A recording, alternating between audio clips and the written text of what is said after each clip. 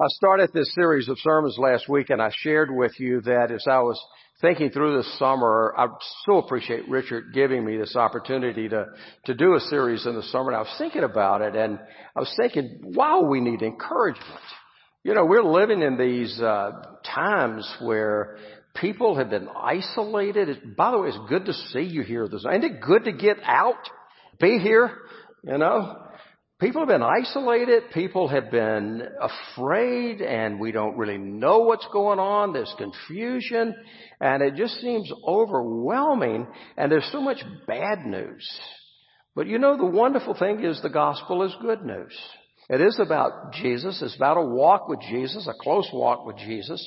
And the gospel brings us great encouragement. So when I was thinking about what book to choose, I chose Philippians because Philippians is a letter that Paul wrote primarily to encourage the Philippians. And its basic message is one of joy. In fact, Paul says in it, rejoice and keep on rejoicing. Now, let me give you the context of this, though. And we're going to really see this today as we dig into it. When Paul is writing this book about joy and about rejoicing, and all the way through the book, you're going to read these words, joy, joy, joy, rejoice, rejoice, rejoice. All through this book, as you think about that, he is in prison. He's facing possibly the end of his life. And yet he could write about rejoicing. He could talk about joy. You see, I mentioned last week that so much of handling the complexities, the difficulties, the problems of life has to do with our mindset. What is our focus? Our natural tendency is to go immediately to the negatives, to be overwhelmed with all the bad news, to focus on all the negatives. That's the way we normally think. But God calls us to lift our eyes up above our circumstances and to focus on Him. And you know what happens when you begin to focus on Him? Your perspective changes because you're going to see things differently then, and your attitude changes, and therefore Paul could say, I'm in prison, but I rejoice. Now we're going to look at a remarkable passage in Philippians this morning, where we pick up where we left off last week, Philippians chapter 1, and beginning at verse 12, in which Paul addresses his current situation, that he's in prison. So this is God's Word. Now I want you to know, brothers, that what has happened to me has really served to advance the gospel. As a result, it's become clear throughout the whole palace guard and to everyone else that I am in chains for Christ. Because of my chains, most of the brothers in the Lord have been encouraged to speak the word of God more courageously and fearlessly. It is true that some preach Christ out of envy and rivalry, but others out of goodwill. The latter do so out of love, knowing that I have been put here for the defense of the gospel. The former preach Christ out of selfish ambition, not sincerely, supposing that they can stir up trouble for me while I'm in chains. But what does it matter? The important thing is that in every way, whether from false motives or true, Christ is preached. And because of this, I rejoice. Yes, and I will continue to rejoice. This is God's Word. Would you pray with me? And this morning, Lord, as we open your word, I pray that you help us to gain your perspective, that when we talk about your providence, your providential care, your sovereignty, what great comfort it gives to us. And I know that there are people watching this morning, there are people here that are overcome with difficulties. These are hard times. But Lord, let us be able to look above that and see the bigger picture. And so may your Spirit move in our hearts. Encourage us, God. Encourage us this morning, we pray. In Jesus' name, amen.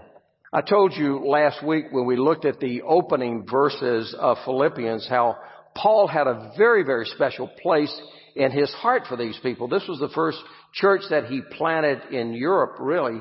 And I gave you even some of the early converts, Lydia, the Philippian jailer. He had this very close relationship with them. He cared about them. He loved them with the affection of Christ, he said. But not only did he love them and were concerned about him, but they loved him. In fact, they loved him very, very much. He founded the church after he left Philippi. For all those years, they supported him as a missionary. They sent him money. They prayed for him. They were interested in him. And it's now been 4 years since they've been able to see him, and they had heard rumors about him. They knew he was in prison in Rome. They didn't know what was going on. They were worried about him. They were anxious about it, which is one of the reasons in this epistle that Paul wrote these words. He said, "Do not be anxious about anything, but in everything by prayer and petition with thanksgiving, present your request to God, and the peace of God, which transcends all understanding, will guard your hearts and your minds in Christ Jesus." 2 weeks we're going to look at that passage. They were filled with anxiety. They weren't only anxious about Paul because they loved him so much, but they also were anxious because they had sent one of their fellow church members. His name was Epaphroditus, and you can read about this in the 2nd chapter. They sent Epaphroditus over to minister to Paul while he was in prison.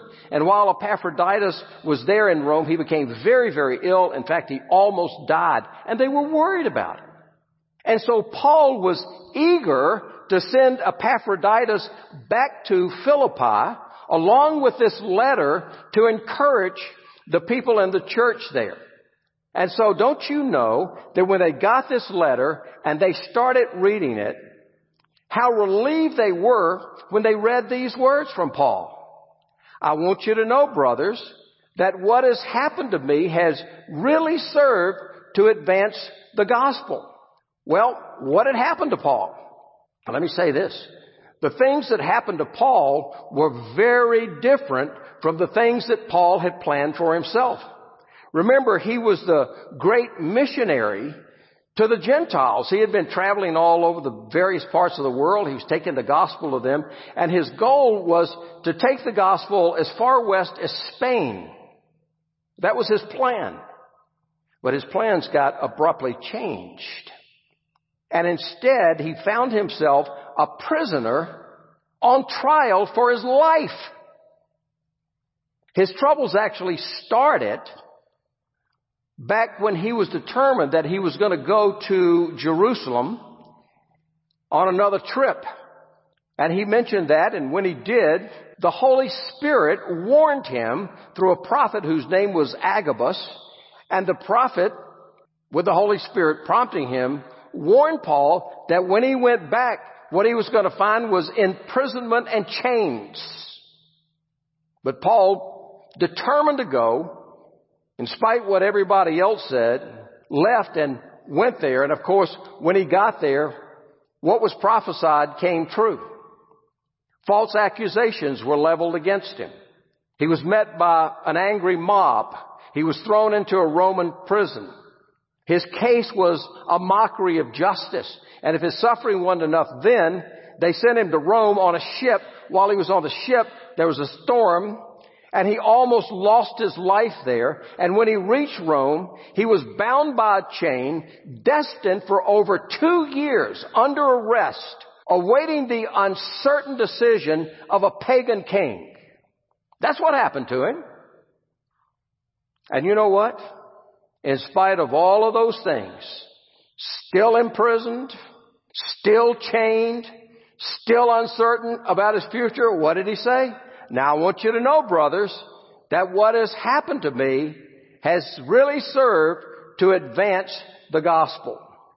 Now imagine that for a minute. Couldn't you just put yourself in his situation?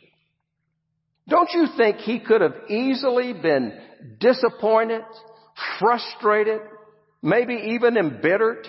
You know what it is when your desires and your goals have been blocked.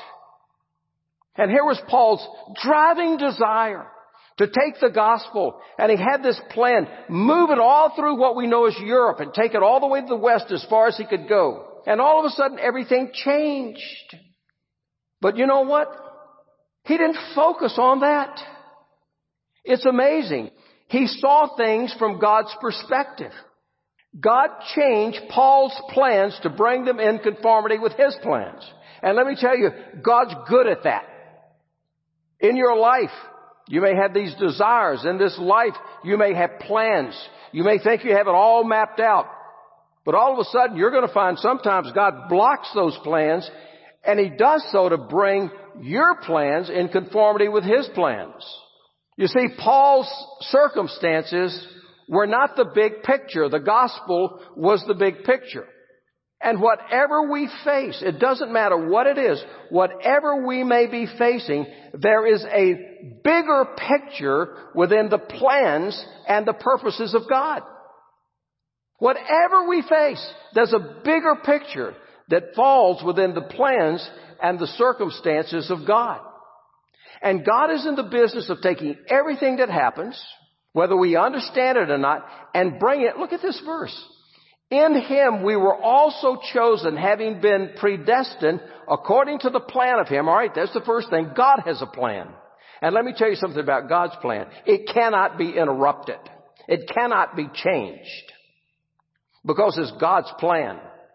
According to the plan of Him, look at this, who works out everything in conformity with the purpose of His will. Stop and think about that a minute. What are the difficult things that you faced in life? I mean, all of this business we're having to deal with now. You think God's wringing His hands up in the heavens and thinking, oh, what am I going to do about this? No, there's a bigger picture. There's a bigger plan.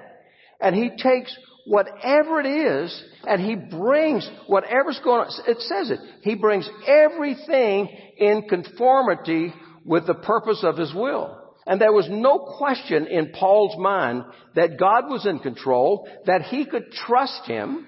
There was no question about that. You see, he believed in God's, what we use the word, providence, which means His sovereign control, His care, His sovereign oversight of His people. And how God works all things for good and for His glory according to that purpose. And Paul understood that. He wrote in Romans. Don't we love this verse? Romans 8:28. We know that in all things God works for the good. There's no way in the world you can claim that verse if you don't believe in the providence of God. There's no way you can claim that verse if you don't believe that God is sovereign and in control. And when you know that, we can say, whatever this is that I'm facing, God has a bigger plan. And somehow, I don't understand it, but it's gonna come. Charlie, in the earlier service, used an illustration from St. Augustine. And he said, anyway, St. Augustine said that you look at a stained glass window, and if you go put your nose against it, all you see are these various particles. They make no sense. It's not until you back up and you look at it that you see the beauty of it, that there's a plan to it, and all of those things that happen eventually, all those little pieces ultimately are pointing us to Christ and drawing us closer to Him. You see, Paul believed that. He believed that all things, God works together for good. He didn't look at his circumstances and say, well, God, I guess you don't love me anymore. Well, God, I guess you don't care for me anymore. What are you doing, God? Where are you? Now, I'm going to confess. There have been times in my life I've said that. God, what are you doing? Do you really love me? You really care about me? I'm sure we've all been through those times in our lives, particularly when these things become absolutely overwhelming to us. But Paul was able to work through that, and he looked not at his circumstances, but he was confident. He was confident that God would work these things out for good. He knew that there was a bigger picture, a divine purpose, and that God would work it out for good. And so what does he say? He says, listen, whatever's happened to me, it's turned out for good. Well, how did it turn out for good? Well, Paul's going to give you 3 illustrations here of how it turned out for good. See, he wasn't focusing on the negative. He started saying, okay, what's God doing here? Well, here's the first one. As a result, it has become clear throughout the whole palace guard and to everyone else that I'm in chains for Christ. Let me tell you who the palace guards palace guard were the Praetorians. They were that elite group of soldiers who had been trained to guard the emperor and his household. Now imagine, I guess it's closest things our Secret Service, closest up to the president, guarding him. Imagine this. How in the world could the gospel ever get to people like that? Paul's in prison. He's meeting Praetorian guards. What does he do? Talks about Jesus. And when he began to talk about Jesus, some of them obviously believed. They started telling other people. And it was very clear to the palace guard and to everyone else, he said, that I'm in chains for Christ. They knew why he was there. Because of Jesus and his love. I imagine old Paul was saying, I may be chained up, but the gospel's not. Even Nero's guards are getting converted. Don't you know how excited he would be? Well, that was one thing. Then he turns to another one. He said, because of my chains, most of the brothers in the Lord have been encouraged to speak the word of God more courageously and fearlessly. Paul, having been in Rome and there in his situation in prison, he wasn't afraid to talk about Jesus to the Praetorians. And you don't think word got around to all the ordinary Christians out there? You wouldn't believe what Paul's doing. He's talking to Nero's guards about Jesus. And you know what happened? Got them fired up. So all the brothers, they started talking about Jesus more and more courageously, more fearlessly. And you can just imagine these gospel movements that started taking place as a result of this. And then there was one more. It's kind of a negative one, but Paul made it a positive thing. It seems that there were some preachers who were preaching from wrong motives. They did it out of envy and rivalry. In fact, Paul said they were trying to stir up problems for me while I was in chain. They were envious of Paul. Now that's terrible to think about. A preacher, a minister, having envy and creating strife and all those kinds of things. Well, reality is that happens. And Paul looked at them and they were out there trying to win people to them while Paul was in prison because they were envious of him. How would you feel? Now, if I was Paul, I'd say, those scoundrels? That's not what he said. It's amazing. He said, but what does it matter? The important thing, look, perspective, mindset, focus.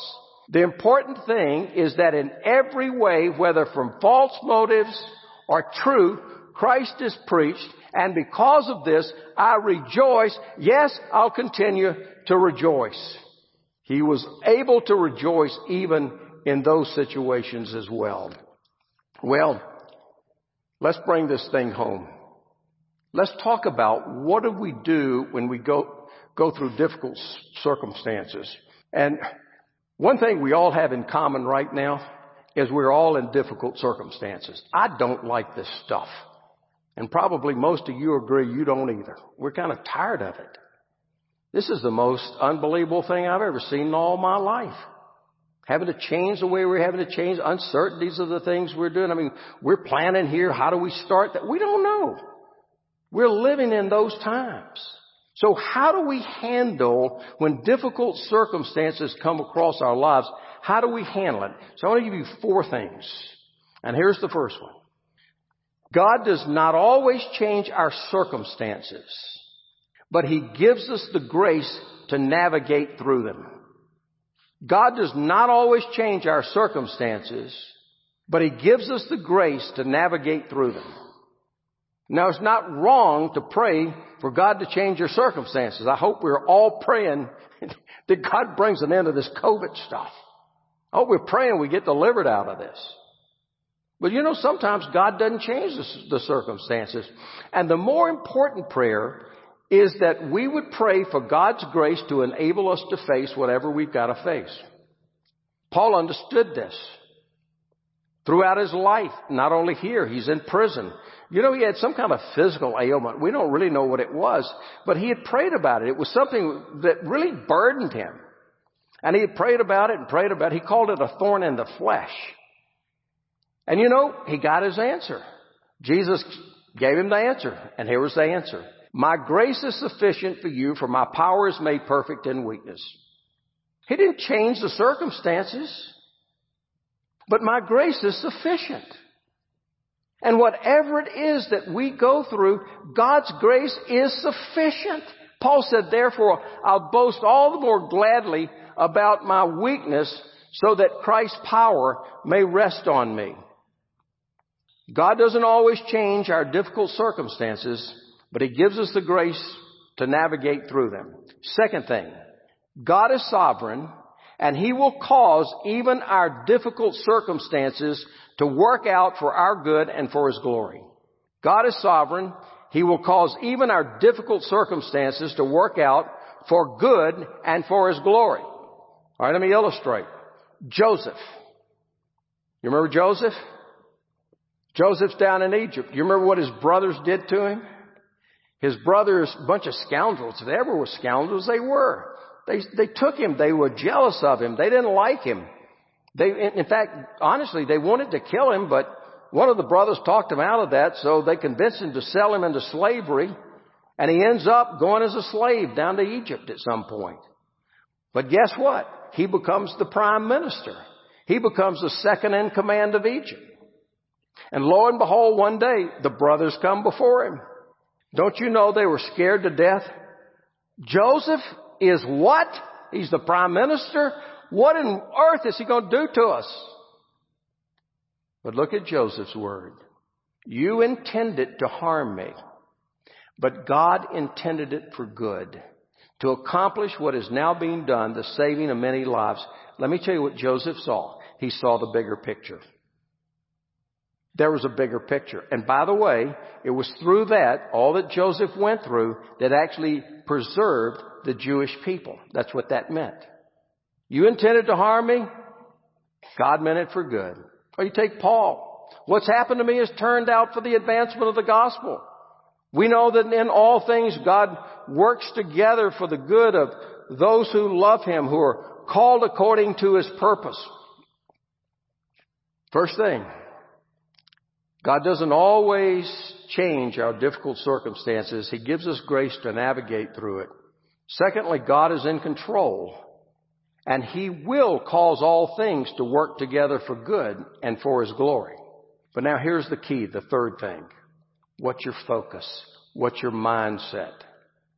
You see, that's the most important thing of all. We have to keep our eyes on Christ and not on our circumstances. Now, real quick, do you remember when the storm, when the disciples were on the boat in the Sea of Galilee, big storm comes up, which was not unusual, but a big storm came up. Jesus is walking on the water, and what does Peter want to do? Peter wants to get out to Jesus. Why?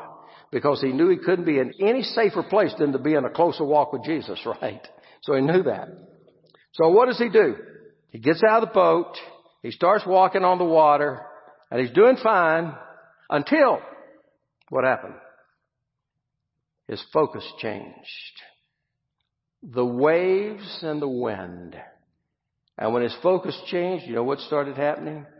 He started sinking. But let me tell you something. Jesus didn't let him drown. He grabbed him up. And you and I sometimes are going to do in that same state. We're not going to have our eyes where they need to be. And you know what? We're going to start sinking. But I'm going to tell you something. Jesus is not going to let you drown. He will reach out for you because that's the kind of God that He is. So we've got to keep our eyes on Him. Now, here's where I want to take you. I want you to think for a moment with me this morning about what Christ suffered for us. I want you to think for a moment what happened to Jesus. In fact, I'd say to you, the worst thing that we will ever face can never come close to what Jesus experienced for us. Next week, we're going to talk in detail about this because we're going to be able to see we can rejoice in Christ's work. And I'll tell you, it was painful work. God doesn't always change our circumstances, gives us grace to navigate through it. He's in control. He's going to work it out for good and for glory. But we got to keep our eyes on Jesus. The writer to the Hebrews said this, let us fix our eyes on Jesus. Listen to it. When the storms come, when the difficulties come, when the pain comes, when the uncertainties come, let us fix our eyes on Jesus. When the tragedies of life come, let us fix our eyes on Jesus. When we're filled with fear, when we're filled with anxiety, let us fix our eyes on Jesus, the author and perfecter of our faith, who for the joy set before him endured the cross, scorning its shame, and sat down at the right hand of the throne of God. Think about that. Who for the joy set before him endured the cross. Let me ask you a question. What was that joy that was set before Jesus? You know what it was? You and me. We are that joy. He delights in us. Whenever you begin to feel down about yourself, whenever you feel unloved, whenever you feel that your life doesn't count, Jesus looks at you and you're a joy to him. He delights in you. We're even told he sings over us. And he was willing, because he knew the joy that he would be a redeeming of people, us, to be his own, to spend all eternity with him in this glorious new heavens and new earth.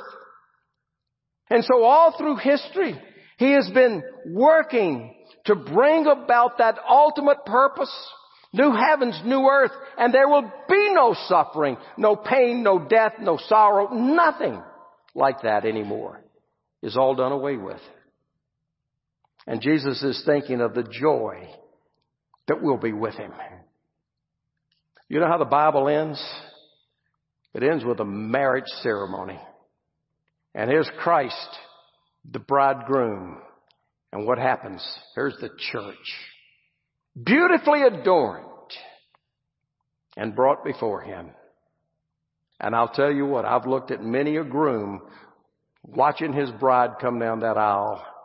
And you talk about joy, you talk about happiness, you talk about the light that you see in their eyes.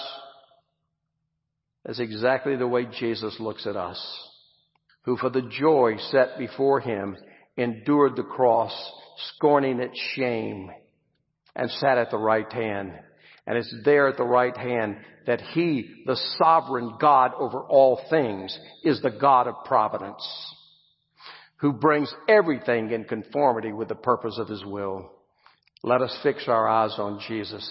And then it goes on to say, consider him who endured such opposition from sinful men, so that you will not grow weary and lose heart. Consider him. Whenever you think you've got it really tough, consider him. Whenever you think that you're dealing with the worst things ever you could imagine, consider him who endured such opposition from sinful men. It's when we get our eyes on Jesus that we will not grow weary and lose heart. That's the whole point. So here it is. God doesn't always change our circumstances, but he gives us grace to navigate through them. He is sovereign, in control, and he will cause all things to work together for good and for his glory. The key is to fix our eyes on him. Keep our eyes on him. Keep our focus there. Consider him. And then one last thing. When we do, Christ will give us the strength to do what we have to do. This is what Paul said in the 4th chapter of Philippians. I know what it is to be in need, and I know what it is to have plenty. I've learned the secret of being content in any and every situation, whether well-fed or hungry, whether living in plenty or in want. I can do everything through him who gives me strength. That's the key. When we've got our eyes focused on him and we trust him, he gives us the grace to navigate, but he also gives us the strength to do it, whatever it is that comes our way. And so it's no wonder that Paul could write, I want you to know, brothers, that what has happened to me, you know what? God used it for good. He used it for the advancement of the gospel. There is a bigger picture. God is at work in any and every circumstance. And because of this, We can rejoice in God's providence, for we know that God is bringing everything in conformity with His perfect will. Let's pray. This morning, Jesus, help us to fix our eyes on You. Some of us have been focused on circumstances. I did it a bunch of times this week. And forgive me when I lower my eyes and I forget to consider You and fix my eyes on You. I don't think I'm alone with that. I imagine there are many people in this room who could say the same thing. Grant them grace to lift their eyes and fix them on You. And remember that for us, the joy set before You, You endured the cross. You love us that much. And we're so thankful that You're at the right hand of God, that supreme seat of power in this universe. And we can rejoice because You're our King. Because You reign, Jesus, we can rejoice. We rejoice in Your providence this day. And we make this prayer in and through the precious name of our Savior, Jesus Christ. Amen.